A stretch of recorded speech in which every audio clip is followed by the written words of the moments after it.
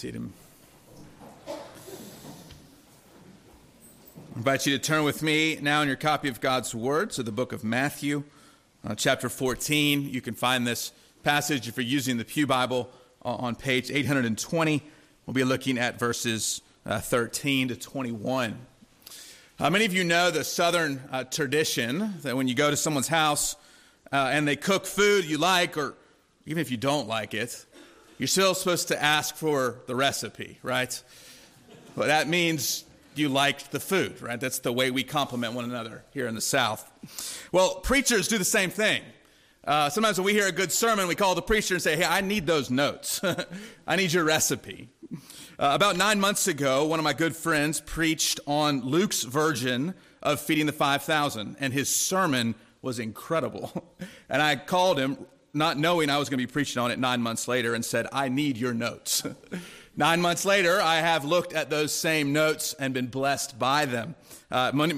Most of you don't know this man. His name's Josh Johnson. He pastors. He's an assistant pastor at a church in Birmingham, Alabama. I will not quote him this morning, but so much of what I was blessed by in my study this week was from an old sermon. So take encouragement from his labors through the Lord's labors in me this week in that. So with that in mind, let's turn in Matthew chapter 14, beginning at verse 13. Now when Jesus heard this, he withdrew from there in a boat to a desolate place by himself. And when the crowds heard it, they followed him on foot from the towns.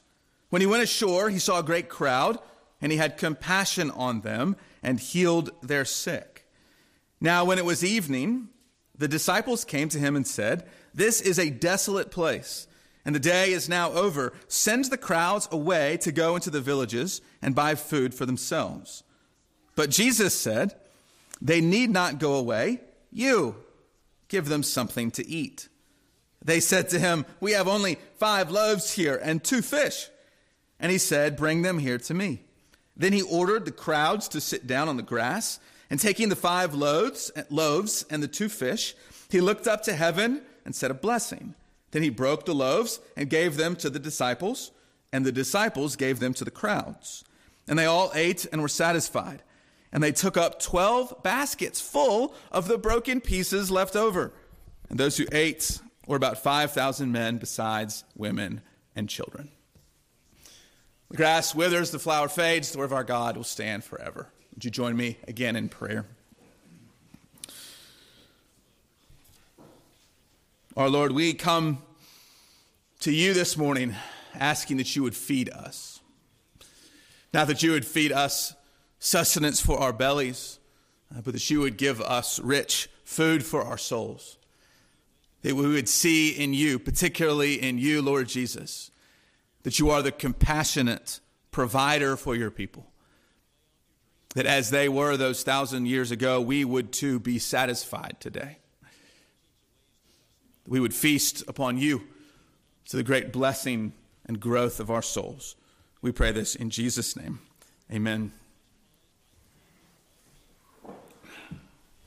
When it comes to food and serving food, the role of a waiter can be pretty mundane. I wonder if any of you have ever been a waiter or waited tables, a waitress. I've done it a couple times in my life. There's nothing really extraordinary about it, right? You take orders, you bring drinks, you bring food, you clean up everybody's mess, you get a tip that's usually not enough, right? You probably get people that don't like you, that think you're too slow, you got the order wrong, the food's too hot, the food's too cold, whatever it is. It's kind of a mundane job.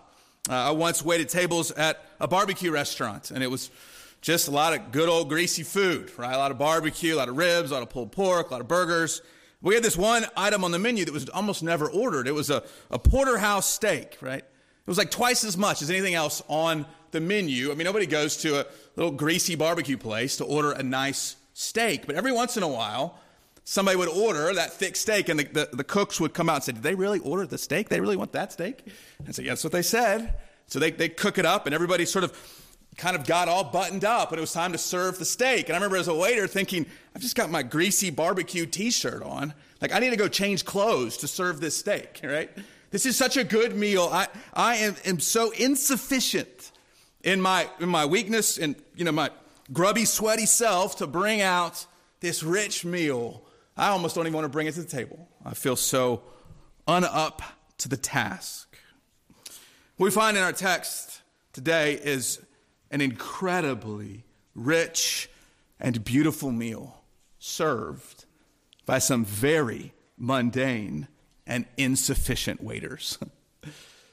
The waiters in this text have no business serving this meal, just as I had no business serving that rich, rare porterhouse steak. What's going on in our account is not that Jesus performs miracles. We've seen this. Sort of what's ordinary in Matthew are miracles, right? I mean, every week, he just healed some sick people over there. He just fed some people over there, right? He just did this, that, or the other miracle. Matthew's, it's almost routine and mundane. What stands out in our story is not the sufficiency of Jesus and everything he's doing. What stands out is who he uses to do it. What stands out is that insufficient disciples and followers, they're actually the ones through whom Jesus performs this miracle. I want to say it a different way. And this is our sermon in a sentence. It's a little long, but it has our 3 points in it all together. That is that we're going to see this morning that the all-sufficient Savior sends his insufficient followers to spread an all-sufficient feast. Those are our 3 points. The all-sufficient Savior, the insufficient followers, that's the disciples and you and me, and the all-sufficient feast that they spread because the Savior has sent them out. Let's look at each of those parts in our text. First, the all-sufficient Savior. All-sufficient. He has everything he needs within himself. Okay? If Matthew 14, 13 to 21 were a headline, right? If we'll call it the Galilee Gazette, right? Publishes breaking news. What happened yesterday? Man feeds over 5,000 with just 5 loaves and 2 fish, right? This is the sort of the blinking lights. This is the breaking news. This is the headline to shock everyone what this man has done miraculously there in Galilee. Now, I wonder if you've ever heard a different sermon on this before, hopefully not here, I know not from this pulpit, that would say the real miracle that takes place here is a miracle of sharing. Have you heard this before? That John's gospel tells us that it was actually a boy who brought up the 5 loaves and the 2 fish, and everybody was so amazed that this little boy would share his dinner, that they all just shared their dinner, and somehow over 5,000 people were fed. Now, I know parents do think it's a miracle when their kids will share their dinner, but that's not the miracle, obviously, going on here, right? It's a miracle of multiplication. It is a creation miracle in which the Lord Christ, the creator of the world, creates more food to be spread into thousands of people's mouths, beginning with such an insufficient offering. If you're reading this newspaper article, you get past the headline and you think, not just how did this happen, but your mind starts to think, who in the world could do this? You start asking the question, who is this man? Who is this one who could feed so many with so little? Well, Matthew gives us some clues as to who this is. The first clue, and it's not even in the verses itself, it's in the context, is that he's a king. Nothing here talked about his royalty, did it? But I want you to remember for a moment where we were last week. Last week we were at a feast with King Herod. Last week's sermon ended, or rather the text ended, verse 12, and his disciples came and took the body, that's the body of John the Baptist, and they buried it, and they went and told Jesus. Verse 13 begins, now when Jesus heard this, he withdrew. Heard what? Right? If you're reading just Matthew chronologically, it seems like, well, he heard about the death of John the Baptist, and so he went to be alone, probably to grieve, as some commentators say. But you'll remember, last week was a sermon in sort of 2 different time periods. Right? The story of the death of John the Baptist was actually a flashback. You see, verses 1 and 2 of chapter 14 tells us that the fame of Jesus is spreading. Herod hears of it. He's so guilty because of what he did previously in the beheading of John the Baptist that he thinks it must be John the Baptist back from the dead. It seems like Matthew is picking up verse 13 at the end of verse 2. We've done a flashback, and now we're back to the present time. Now Jesus is withdrawing. When does he withdraw? He withdraws when his fame spreads. He actually withdraws when more people know about him, because it's not his time yet. He goes and withdraws to a desolate place. The verse Matthew tells us twice, the place is desolate. It's lonely. It's like a desert. But the crowds followed him. What does he do when crowds are around him? We've seen this before. He has compassion on them. Our Lord and Savior saw people sick, hungry, and dying, and oppressed, and he is moved with pity for them. He is compassionate on sinful people. So he heals them. Verse 14, he had compassion on them and he healed their sick. This is the common pattern. Again, this is not what is surprising to us. If we've read Matthew a lot, this doesn't surprise us. Of course Jesus does this. This is just what he does. Wherever he goes, he has compassion and he heals people. But then he feeds them. He supplies their need with, we could safe to say, call it a feast. Here's where the kingship of Jesus really stands out, because now in Matthew's recording, we have two accounts in a row that both speak of somebody feeding other people. Herod had a birthday party with a feast of food and drink and dancing. Remember I said last week, if it was a movie, it would be rated R because of that scene. All right, it's a pretty wild scene. But then compare that to Jesus. Herod wants everybody's attention. He wants everybody to like him, and he cares about his reputation. His feast is all about himself.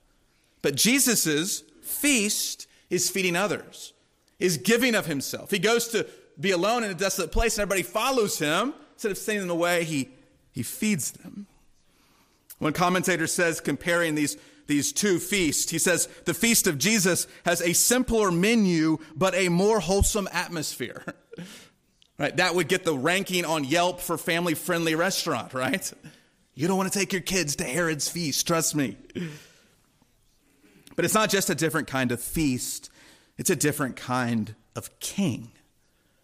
What kind of king throws the feast that Herod threw? An insecure king who selfishly only cares about himself. What kind of king throws the feast that Jesus does? A compassionate healer and supplier of Israel. You see, Herod's needy. Jesus needs nothing. He's all sufficient. So he gives and he gives and he gives until there's no more need. Who is this man? He is a king, lower in a sense than King Herod, but beyond him by far in who he is. To keep reading between the lines, Matthew is showing us this all-sufficient Savior isn't just a king. There's something else going on here. Maybe you picked up on a theme from the Old Testament. The theme begins with this idea of a desolate place that Matthew mentions twice so that we don't miss it. Literally a lonely place. A phrase that is usually used to describe the desert, or in the Old Testament, the wilderness. Hungry people in the wilderness. Somebody feeding them. It's echoes of the Exodus. It's echoes of Moses, where God's people are led out of Egypt. They are hungry. They are tempted to go back to Egypt because the food was so much better, back in the world of sin. And they grumble. You remember this. They grumble to Moses and they ask, can God spread a table in the wilderness? We can ask Jesus that same question here. Can God spread a table here in this desolate place? And so when Jesus brings bread from heaven, he's not just a better king with a better feast. He is now a true and better Moses. He is now the prophet of God, bringing bread from heaven to feed a needy and hungry people. And the Jewish people from the time of Exodus, when they were miraculously fed the manna, and then after all that time, the manna, the bread from heaven, it stopped coming down because they now had bread in the normal ways. There was an expectation amongst the Jewish people that when the prophesied Messiah would come, what else would happen? The manna would come back. The bread from heaven would come back. The Jewish hearers and readers would have recognized these echoes of Exodus. See, what's amazing here is not just what happens. The miracle is amazing enough, but what does it tell us about the man performing the miracle? He is the king. He is the Messiah of the people of God. Here is his identity revealed to us. He heals, he creates, he supplies. He is the all-sufficient Savior who needs nothing from us and yet gives us everything. And he is all-sufficient not just in the physical needs that we have, because we have a much deeper need, don't we? Than just a little meal at dinner so we don't go hungry that night. Whatever need we have, he is the all-sufficient Savior to meet that need. And the deepest need we have as his children is that we are sinners against a holy God. That we have broken his will. We have broken his law. We have sinned against him in what we have thought and what we have said and what we have done, and we are under his just wrath and condemnation. The deepest need that you have today is not to get some food for lunch. It is that your sin would be covered and forgiven, and you would be called innocent by the holy God of the world and no longer guilty. Who is sufficient for that need? The all-sufficient Savior. He is the only one who can feed his people. He's the only one who can clothe us in righteousness. And in him is the only way, the only place we will ever find forgiveness. You may have enough bread or fish in the fridge at home today, but the real question is, are you covered by the blood of the all-sufficient Savior? Come and trust in him today and find that he meets even the deepest needs of your heart. So far, what we've seen in this account are needy people and Jesus who meets those needs. But I think the real payoff in this miracle is the third role in this story, and those are the followers, the disciples of Jesus. So if we begin with an all-sufficient Savior, number one. Number two, we see his insufficient followers. We know what Jesus does here. What do the disciples do? Well, not much great. Let me just tell you that. Let me give you a couple headings of what the disciples do. What do the insufficient followers do? Number one, they present a faithless solution. They present a faithless solution. Now, here's what I like about the disciples, right? They see a problem, it's dinner time and there's no food, and they present a solution. Like, these are my kind of people, right? Hey, Pastor, here's the problem, but guess what? I actually have a solution for it. Good, go do that. Right? They present, they're problem solvers, right? They say, well, Jesus, we don't have any food. Send everybody home to buy food for themselves. It makes sense, right? They go back where they came from. There's still time. They won't go too hungry tonight. Go get their own food. Wonder with me for a moment. There's echoes here of Exodus, but the people aren't starving. Presumably they've had lunch, right? Or they had some breakfast today. Presumably they could go home and get food. Or they could go home a little bit hungry. The next day, they could get food. It's not like Jesus has on his hands 10 to 15,000 starving people on the brink of mass death unless they get some bread and some fish. They do have some hungry people, though. And I think the disciples identifying the problem, proposing a solution that I call faithless.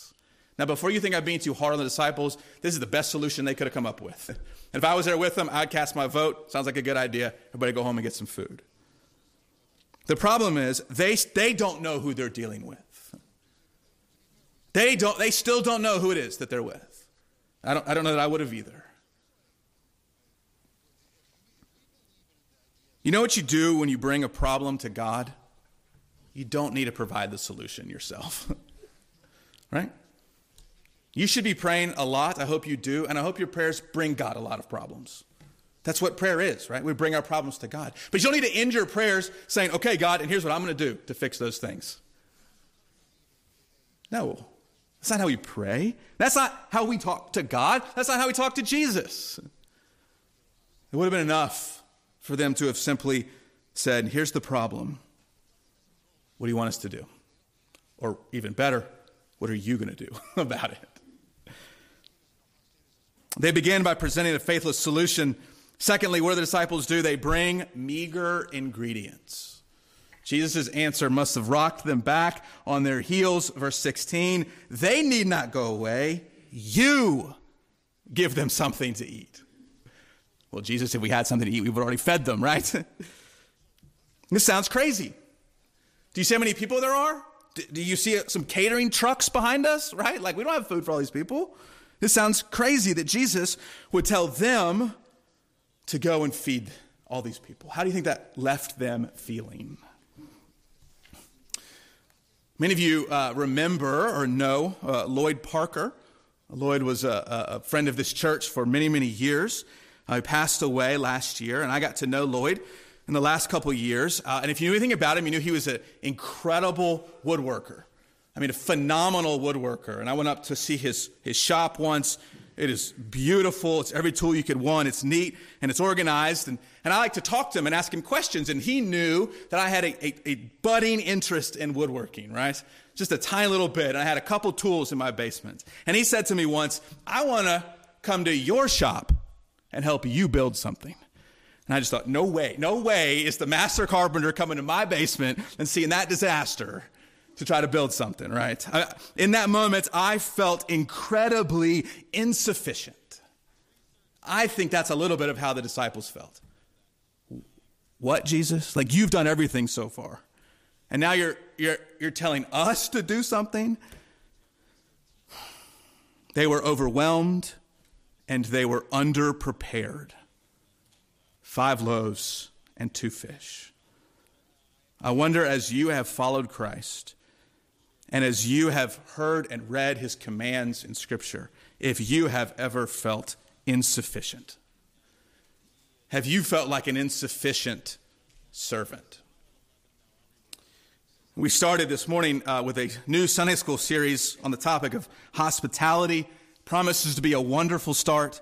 If you are not showing up to Sunday school to hear Jim Curtis teach, you are missing out. The man has a gift. I hope you come to the rest of this series. It is phenomenal.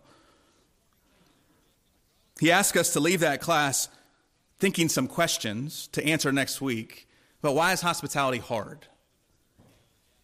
I think some of the reasons is because my gifts feel too meager, right? My house is too small. My budget's too small. My margins in life are too thin for me to step out and do that. But you know who Jesus doesn't call to serve him? He doesn't call sufficient followers. He only calls insufficient followers. We're in good company, y'all. If we don't have enough, they didn't have enough. If we have meager gifts, they had meager gifts.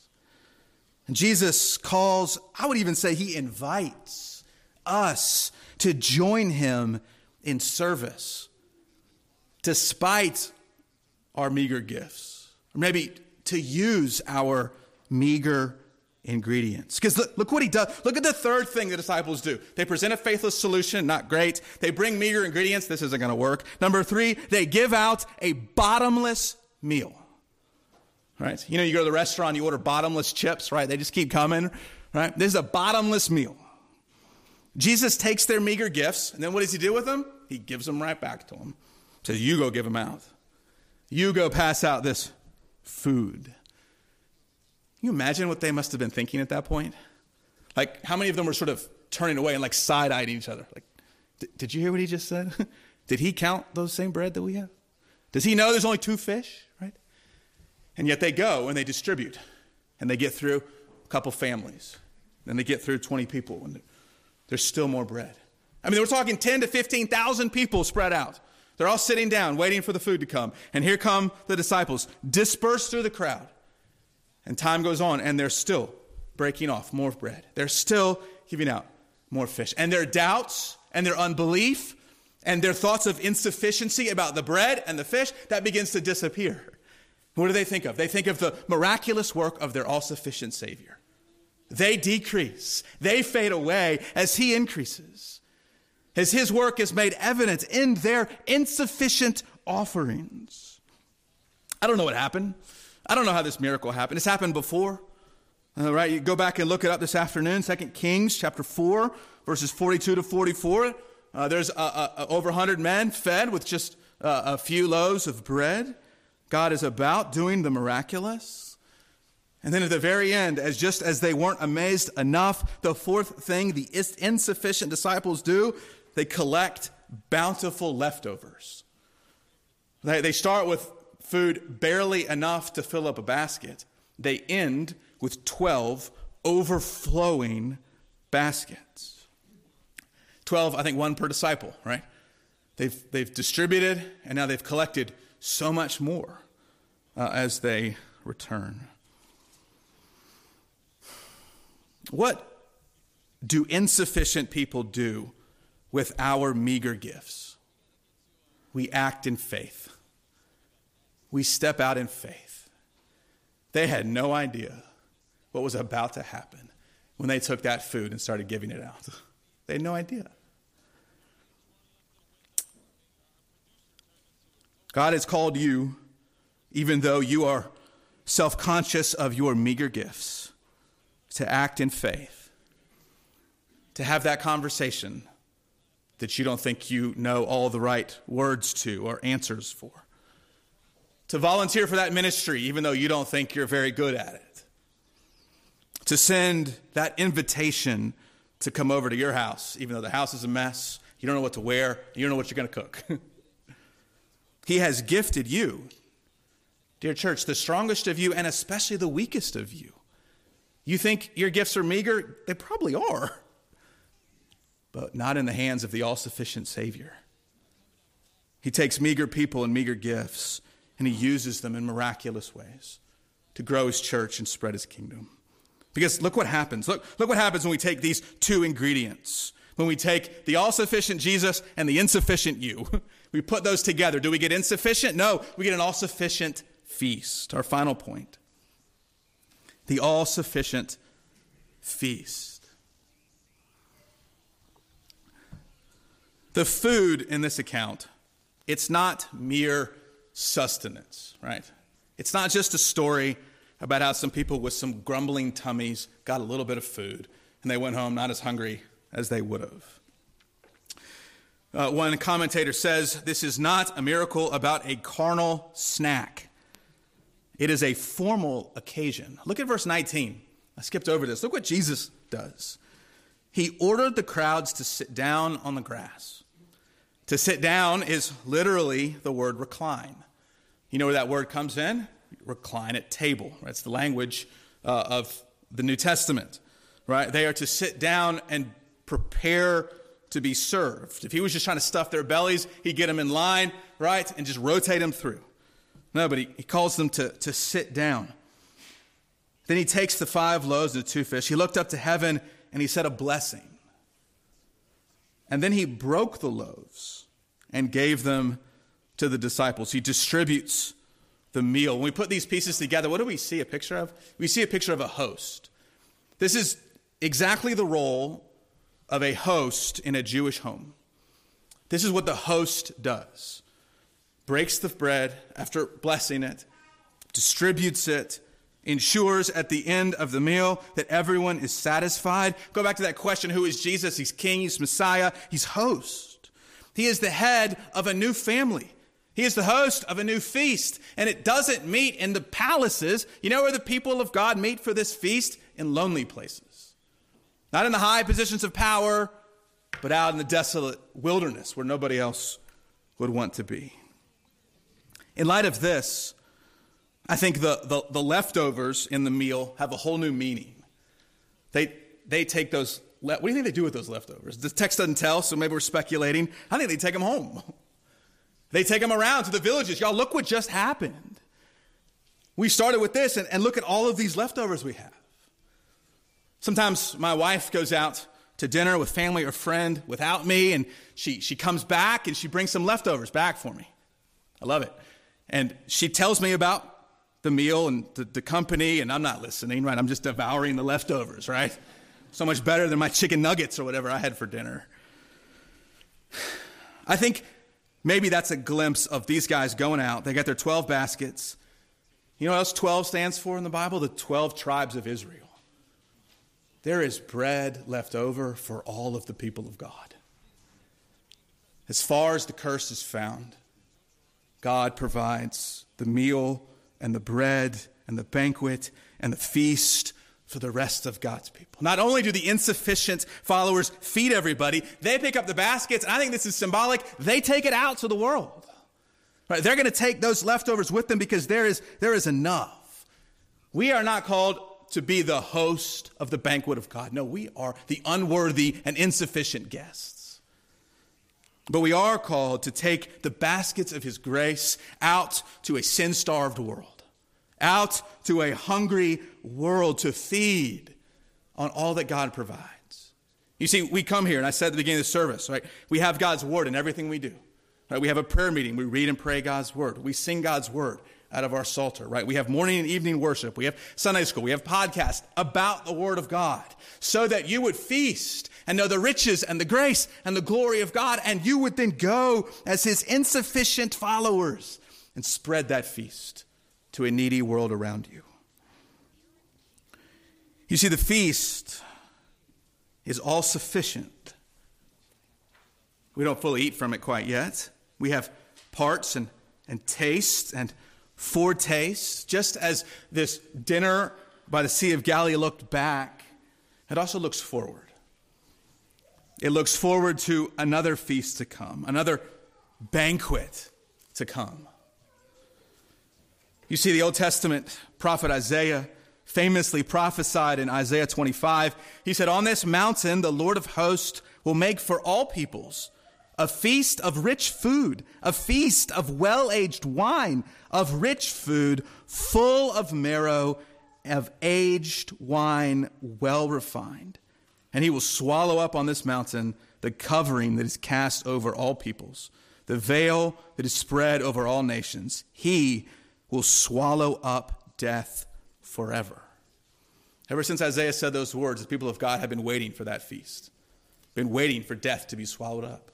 We've been waiting for the dead who have died in Christ to rise again and sit with him at his banquet table. The expectation of this messianic banquet is only whetted even more in this meal at the Sea of Galilee.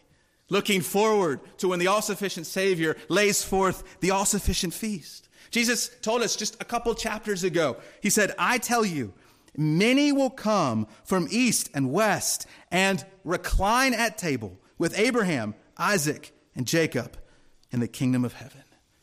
It's not just ethnic Israel. It is people from east and west. It is the 12 tribes dispersed through the world that God is calling to himself. The book of Revelation calls this the marriage supper of the Lamb.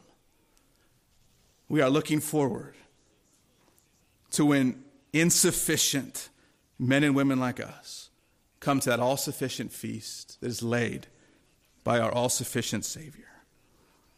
Dear friends and brothers and sisters in Christ, come in faith today and feast on the King's table, that you may be satisfied and you have grace left over, grace to share, knowing that one day you will feast with him in glory at his everlasting table. Amen. Would you pray with me? Our Lord and our God, we are indeed a hungry and needy people. We understand that we have so little to offer, that what we offer is woefully insufficient. That when it comes to our own salvation, all that we offer is the very sin that makes it necessary.